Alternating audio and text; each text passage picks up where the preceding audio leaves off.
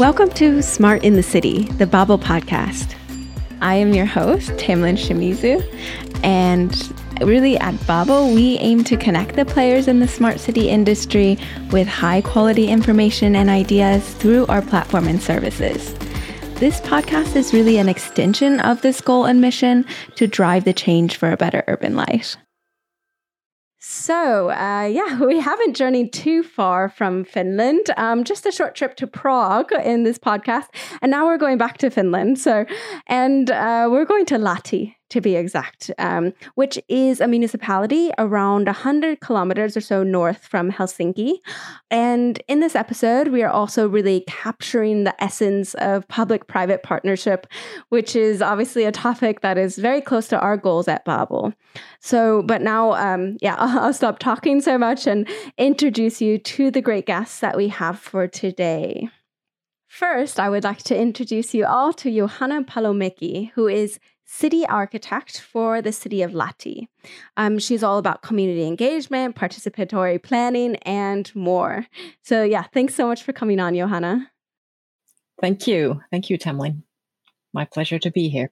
Yeah, really our pleasure, but I'm really interested to dig into all of your thoughts around these topics. And also I have to introduce you to our other interviewee who's with us today to bring in really the private sector perspective as well.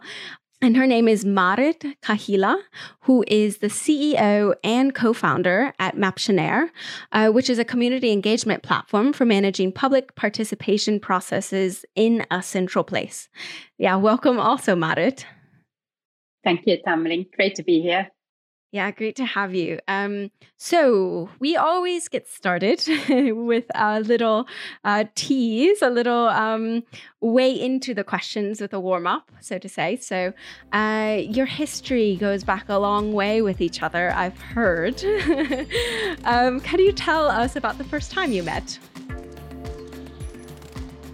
If you remember. Oh, gosh. Whose memory is best? Johanna. Help me. This is a test whether we remember the same thing or not. I remember for certain that I had heard a lot about Maarit, that she was the researcher who had been doing from the research side the things that I had been endeavoring in practice. And I had read something written by you. And then finally, maybe around 2010, it might have been, or something like that, around that time, I finally got to meet you on Aalto University campus. Yeah, because I remember that. I agree with you, and I remember that as well, that I think we met at the Aalto University. I think we met at the institute. Yes. Where I was still working. Somehow I remember you kind of entering Marketa's office or something like that, and we had a small meeting or chat or something. This is something I remember, but not in detail. Yes, maybe we have to explain that the unifying factor for us is, or the common denominator is Marketta Kyttä, professor at University of Aalto, who is really the groundbreaking person in participatory planning and GIS systems. Maarit, you can explain this much better than I can. And it might be that I will come back to that, but it's true. Yeah. I mean, she is also behind this whole innovation of kind of using GIS, geographic information system, in bringing the knowledge from the people and gathering the experience-based information from the people about their living environment. So she is behind the whole innovation, and I have been happy to work with her throughout my career. So I could point out that there's actually, when you were saying that public-private partnership, like a company and the city, then the third very important party or factor in this equation is the academic community.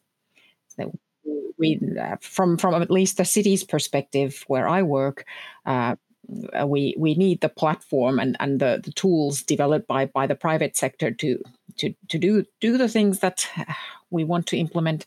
But also, I find it very valuable that we have a close relationship to academic research, so that we are able to do work at the city which is based on research and fact and. Yeah, the research-backed decision making and driving forward with these tools is very important. Yeah, thanks so much for a little background, and then I want to, start speaking on a bit of a high level on the topic of today. And when I spoke to you both first, I think it was very clear that you wanted to speak really about this knowledge-driven community engagement aspect. So maybe Johanna, you can go first. What does that mean to you at its core? I think urban planning is a lot about using different types of knowledge that we have about the environment, the physical environment and people. And it comes in many categories.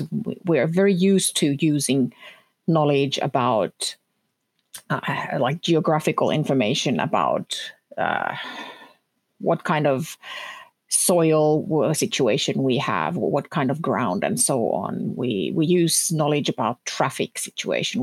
We use knowledge about nature, and so on. And we know a lot about the features of the natural environment where we are operating. But what's more sort of new to us is knowledge about the people who are the end users of the city environment. And I've done concerted effort in my own work to bring that knowledge about the people and their wishes, their desires, their needs, and even their behaviors into planning processes. And that's where we find especially common ground with Maarit. Yeah, and I would love to hear your perspective as well. What does it really mean to say knowledge-driven community engagement? It sounds like a bit of a buzzword, right? But how can we bring it to ground and give it heart? Yeah, it was, when I started to work with this type of tools and innovations in 2005, I remember being a little bit sort of irritated how we usually understand participation as an action. We tend to think that it should be based on discussion and meeting up with people and having this one-on-one discussions. And I felt that it's narrowing down the way. And it's narrowing down our possibilities in reaching out people more broadly. And that's why I got very interested of the idea that when we are gathering this new type of information that's based on people's perceptions and ideas and thoughts, and we get this new data, that actually could that also build a bridge between the expert, the professional, the planner, and the resident.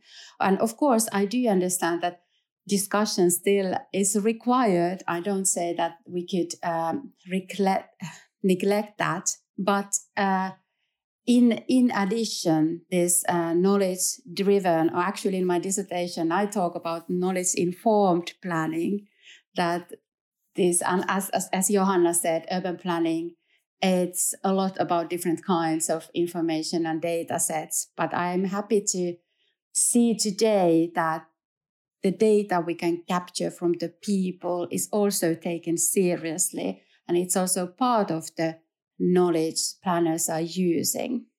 Yeah, that makes a lot of sense. And you mentioned this concept to me before, and I wonder if you can touch on that again, Maarit. On you said whose knowledge counts. What does that mean? Yeah, I think it refers exactly to this point that we were just talking about, that we have a lot data and information available, and also planning as a work. I mean, Johanna can describe this better, but it requires a lot of information and data. But the question is that do we have a good amount of data from the people to whom we are actually designing these environments. And then the other question is after that if we have the data from the people, is it representative? Whose knowledge do we actually have, and who are we listening to? And I think in participation, we still have challenges in that it's usually only the loud ones whose voice comes through, and we don't get people's voices sort of broadly enough. Yeah. And how do you do that on the city administration side of things, Johanna? Like, how do you make sure that all the soft voices are counted too? You can't make sure. It's never going to be perfect, and we have to acknowledge that. But I think it's a good goal to try to make the discussion as wide as possible and include as many voices as possible and as much knowledge from the people as possible. And you need several different methods for doing this. And like Maaret said, discussion, or one-to-one discussion or live discussion with the citizens is really important. It's important not only for gathering knowledge, but also just for building a good relationship and trust with the people and to get to know them and make sort of, instead of making anonymous planning processes, we give a face to the work that we do. We meet the people and we tell them what we do, why we do it, who we are, what are the values that we represent as city officials when we are doing this work. But in addition to this, this kind of meeting the people, I think it's a good idea to broaden the scope and try to get more voices heard via some kind of platform to collect more data in a more systematic way that we can analyze in a more systematic way and put into the planning process in more sort of similar way as we treat all other knowledge, so that the sort of difference between sort of so-called hard data and soft data becomes smaller. It's more similar the way we treat knowledge from the citizens and from the people than, say, for example, knowledge that we have about flying squirrels or groundwater or traffic. Also, all that knowledge about the physical environment is produced by people. Those people just happen to be experts in their own field that they are dealing with. The knowledge that we get about flying squirrels comes from experts on that subject. And now if we want knowledge about how the city works in everyday life, then the best experts are the citizens themselves, the people who use the city. So why not take the knowledge from them in a systematic way and use it in a systematic way in planning processes? And Maaret's company, Maptionnaire, has a really, really good tool that we've been using for years. Yeah, we'll talk about that in just a minute. I'm wondering if you collect a lot of data on flying squirrels in Lahti. Yeah, it's a species that we have to take into account in planning because of EU directives. So yes. Interesting. Yeah. Okay, good little tidbit there. More, of course. Maaret, I do want to talk about tools now, because you're really on that side of the equation, supplying the tools to really do this type of work. First question is, how do you think cities should use tools, and how should they not use tools? Oi, like all tools. All tools, all city. For example, your tool. We can narrow it if you'd like. How should a city use your tool, and how should they not use it? Yeah, I think we need to narrow it down. I mean, Johanna can maybe give better idea, but I think cities are using so many different kinds of tools and channels also when communicating with people. But of course, we see nowadays also more and more cities who are interested and eager to direct different types of activities to Maptionnaire platform as well. And that's also, I think, it to some extent it can happen that you have one tool, one service through which you take care of most of the activities, but then I think it will be always there that you have these other tools also available and in use. But yeah, what cities should do and what they shouldn't. I mean, of course, I love always, I think that's amazing when cities use the tool a lot, because that's the way how they learn the capabilities of the tool. They learn about themselves, that how to shape their processes, what's useful for them. And, so I think when they use it a lot and when they are open to learn, and also I think that too, that when the colleagues, for example, new colleagues are willing to test and learn. So, and I think that's the other side, that what they shouldn't do is that to have just one person maybe in the organization, can you take care of these engagement questionnaires, map-based questionnaires? Can you do that, all that? And then it's this one poor person who needs to take care of all these different kinds, designing the tools for different projects. So I think it's better if the planners also do, they cannot do, of course, I mean, but they are more involved into the designing phase of these engagement tools. But that what they shouldn't do also is, I think this doesn't happen that often anymore. But I mean, we established a company 11 years ago, and I think it was more visible during that time that sometimes I felt that the cities, they are eager to test and try the tools and use the tools for data collection, but they were not that eager to really use the data in a way. And this is something I feel that they should not neglect this information. They should really use it and think in what ways it's valuable for them. So, yeah, hard question. Good. Then I'm doing my job well. Can I take on that? Yes, please, Johanna.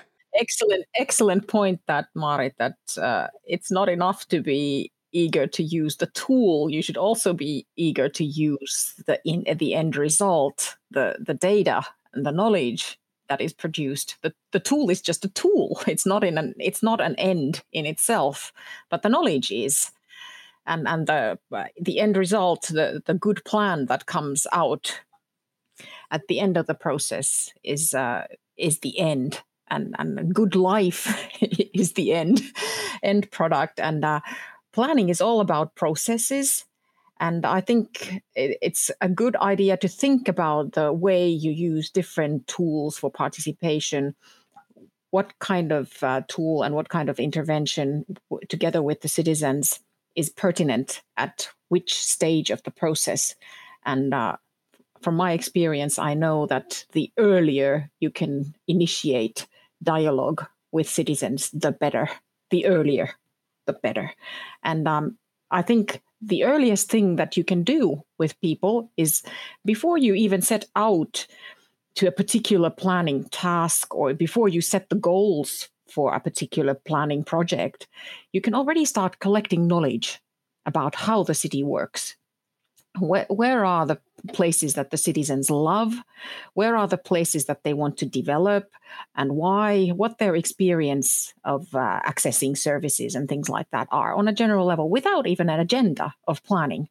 That's the earliest stage possible that you can engage people, and you can produce that kind of knowledge that you can then feed into different planning processes, and then you can initiate a dialogue with the people, even one-to-one, bringing into this you can give this knowledge. Hey, we've produced this knowledge in this questionnaire, and we found out that the citizens of Lahti love these and these areas, and they would like to see these and these areas developed further. And then you can start a discussion about whether that knowledge is valid and which development sites we should prioritize and what we should protect and what we should do. And these map-based questionnaires are very, very good for gathering this early stage knowledge. What happens when people contradict each other? When you're collecting knowledge and people say, no, we want that. No, we don't want that. No, we should do this. No, we don't do this. What do you do then? Planning results are never a result of a vote. It's not a democracy. It's a democratic process in that everyone can participate and give their view, and then it's, at least in the Finnish planning system, it's the elected decision makers who finally make the decision about the plan. So it's a democratic process, yes, and it's open.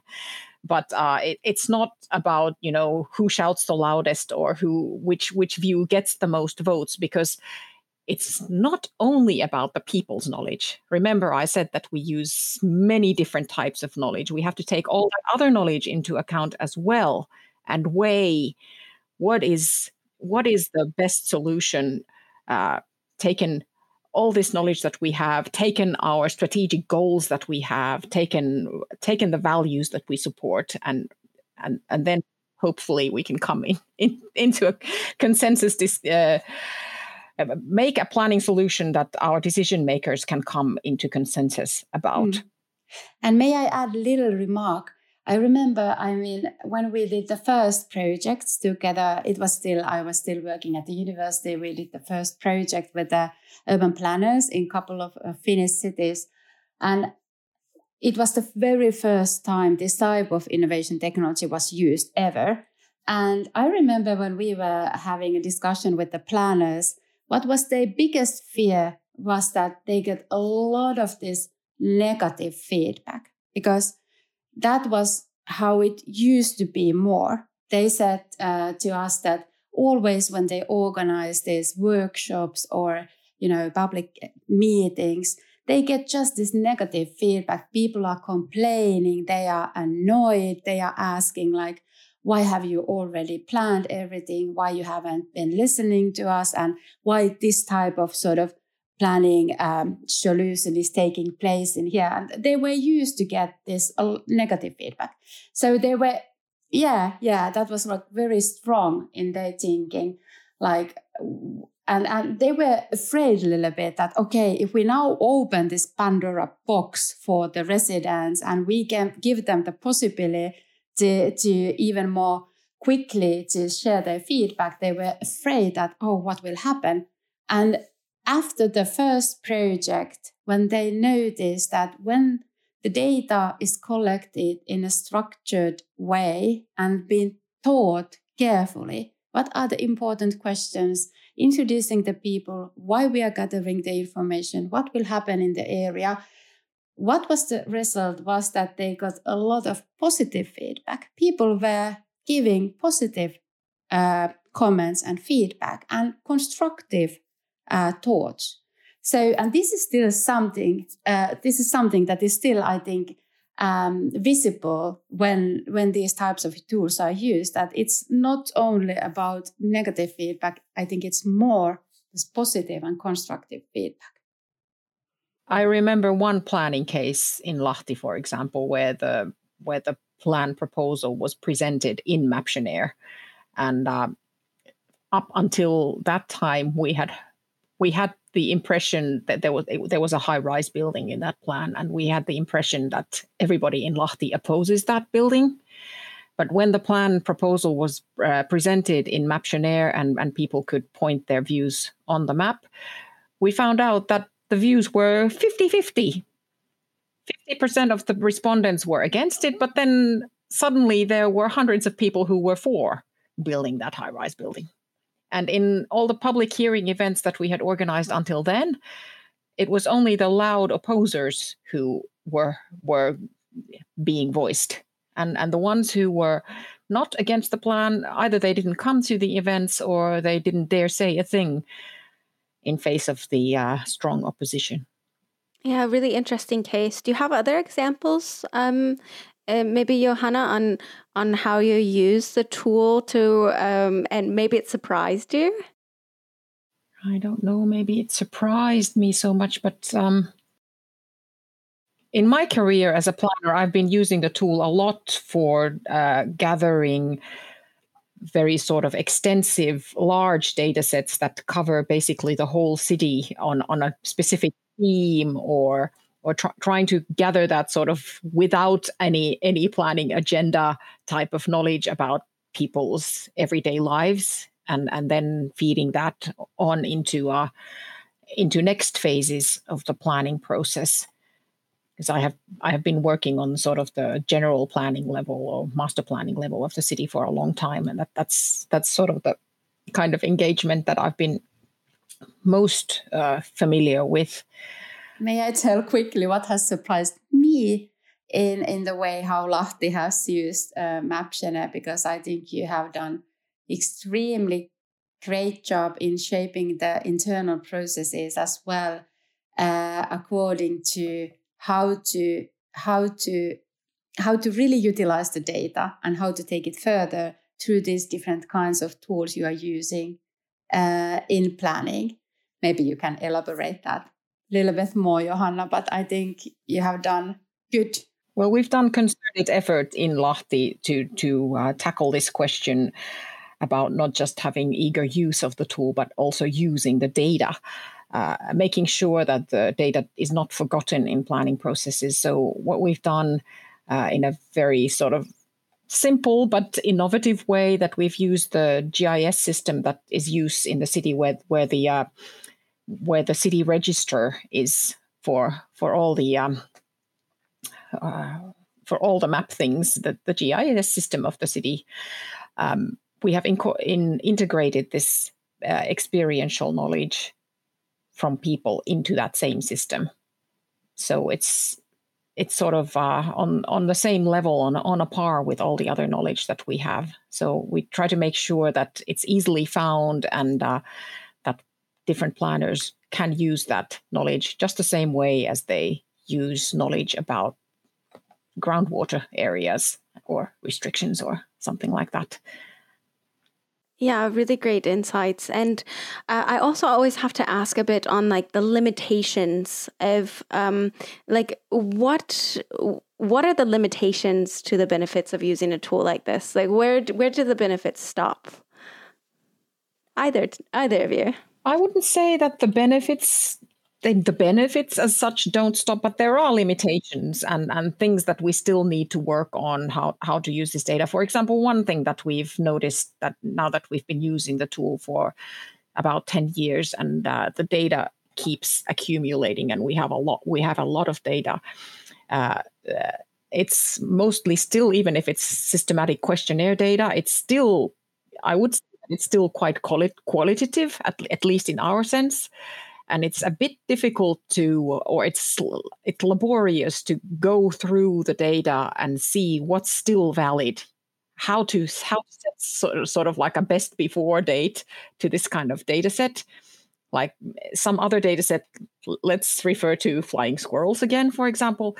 That is a data set that is provided to us by outside experts, by nature experts, every so often in a systematic way in a year. I don't know how many years. There's like a renewal period of the data, but there's no such sort of requirements for this kind of participatory GIS that you should regard questionnaires older than 5 years old outdated.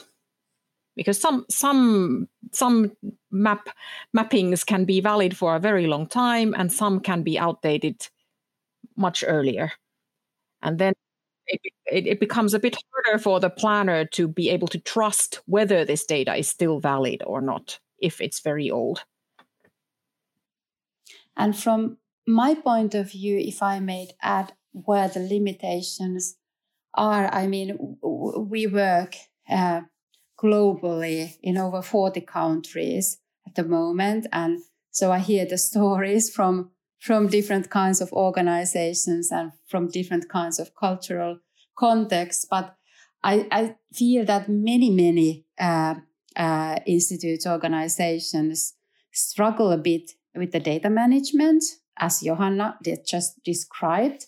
Also, they have challenges in the analysis phase of the data, because those data sets can be huge. And if you haven't really carefully, for example, taught the questions, how to design the questions and how to design the questionnaire, you can get quite challenging data set back, which is demanding and laborious then to analyze and visualize.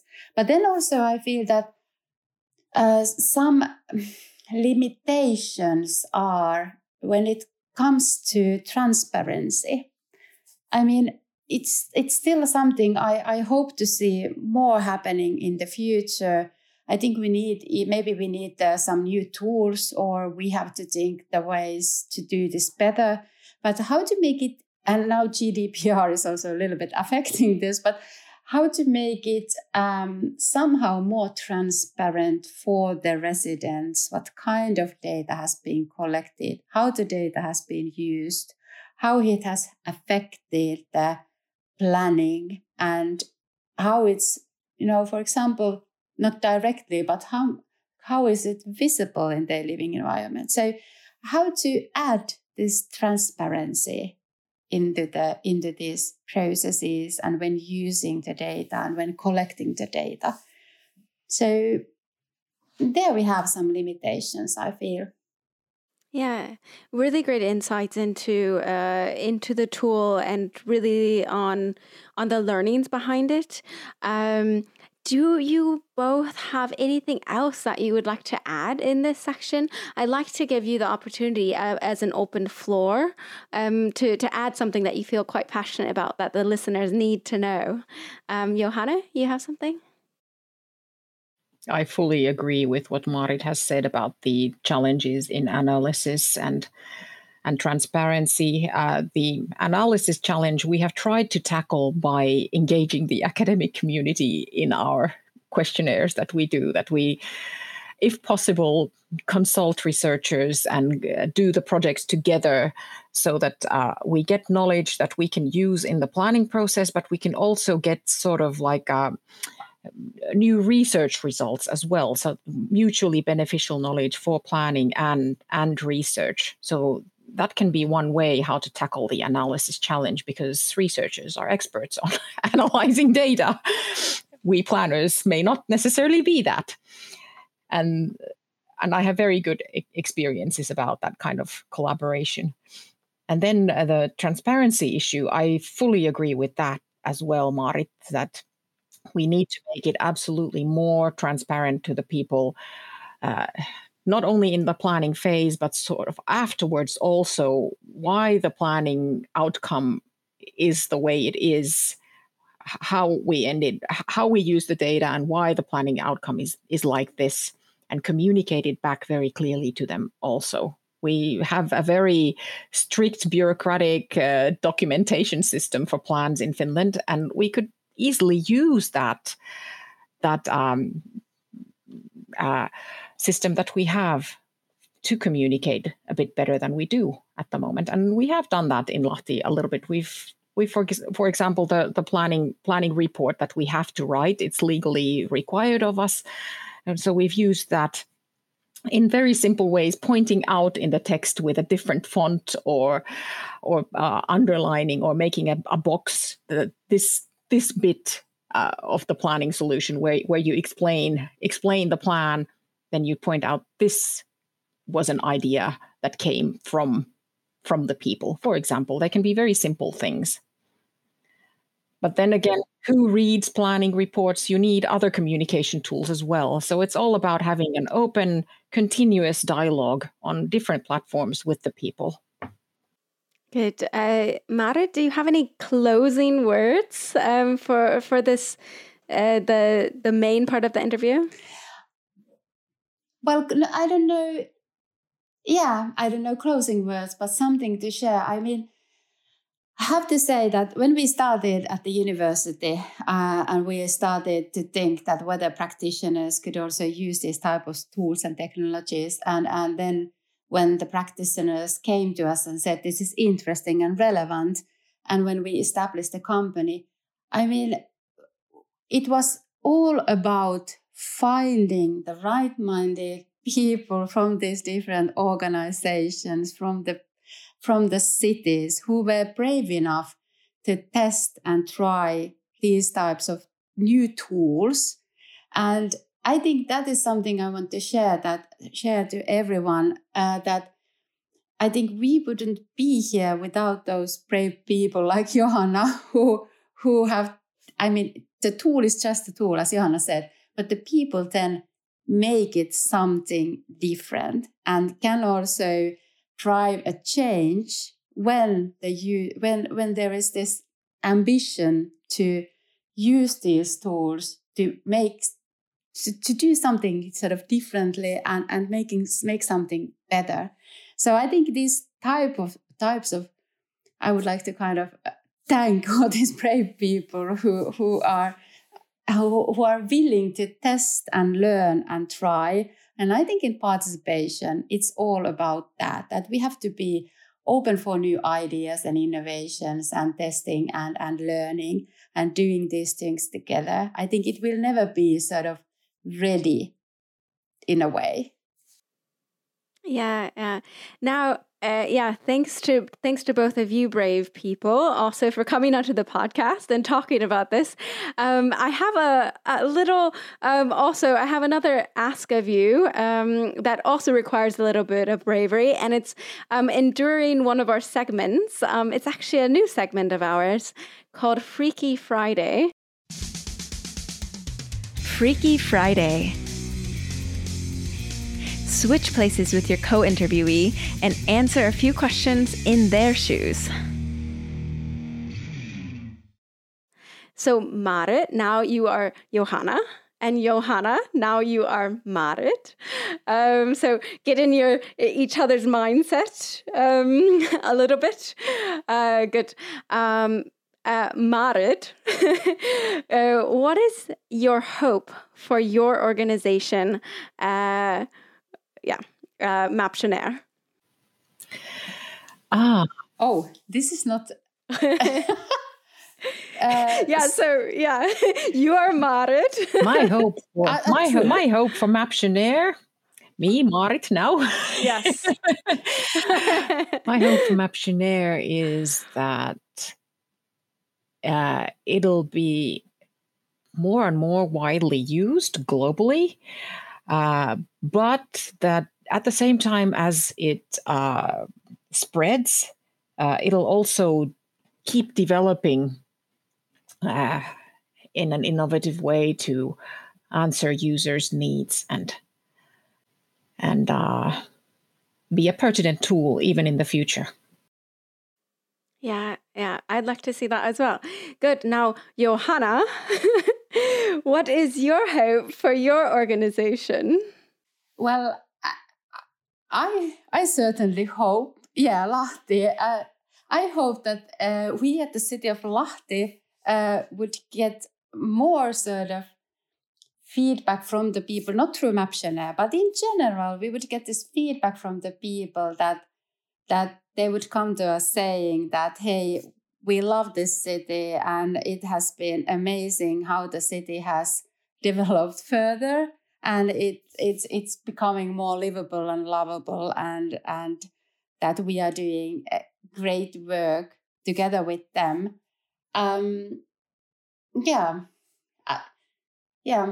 So there was something else also in my mind, but now I lost it. All good. Very lovely. I'm glad you could get in each other's shoes for a minute. And now you can switch back to your own shoes. So just back in your own mindset. I would like to ask the question that I ask every single guest that comes onto the show, because as you know, we are a smart city podcast, and that term we use in a very broad way. And I always like to get in everyone's heads as to what they actually view a smart city as. So, Marit, to you, what is a smart city? Oh, this is tricky because I have been actually criticizing a lot the concept and the term, to be honest. I mean, smart city, because it used to be more just and only about technology. And I was a little bit irritated that, okay, now we are designing this talking bins and, all these sort of different kinds of, new thingies that are just smart. And I felt always that, is this now that we are just creating and generating a lot of new technologies and stuff, So I have been quite critical towards the term, I have to say. But I think smart city at best is a city where we use certainly tools and technology and digital ways and channels and all that. But it's the people who drive the use of these tools, and it's all about the people behind the technology, people using the technology. And I think we have to take ownership and control when what we want and when it is valuable for the making of the city, that we just don't do that for the sake of being smart and bringing new technology in. So we are a little bit more mindful. And also I have to say that nowadays, in this sort of ecological crisis in which we are, and climate change and all that, so I would like the smart city thinking to concentrate also more to the sustainability issues and that side. So it's balancing in a way. The balancing act of a city, yes. Good. Johanna, I imagine you share similar views, but would love to hear in your words, to you, what is a smart city? Absolutely. I think a smart city is a smart community. So it's all about people and working together. And that was a good point that you made, Marit, that smartness very, very much should be about sustainability as well. So it's not just technology. Technology can be smart and it can support these goals of being a smart community together, like your technological tool, Maptionnaire, does that. But it's not only that. Yeah, perfect. I think it's really nice to widen this definition a bit and really talk at the core about who is the technology serving. And if it does not serve that purpose, then why are we using it? So I love that topic when we talk about smart cities as well. So with that, I only have one thing left to say, and that's just a big thank you to both of you for a lovely and very insightful episode. So yeah, thank you so much, and I hope we can do it again sometime. Thank you, Tamlin, and thank you, Johanna. Thank you very much. Pleasure to be here. Thank you. And to all of our listeners, don't forget you can always create a free account on babel-smartcities.eu, and you can find out all about different projects, solutions, implementations. You can even find a use case from Maptionnaire and Lahti on there. So make sure to check that out to get more information about how this tool is used in Lahti. So yeah, thank you all. Thank you all for listening. I'll see you at the next stop on the journey to a better urban life. And I would have to step into Marit's shoes. My first reaction would be, oh my gosh, I'm going to have to do all that traveling. Indeed.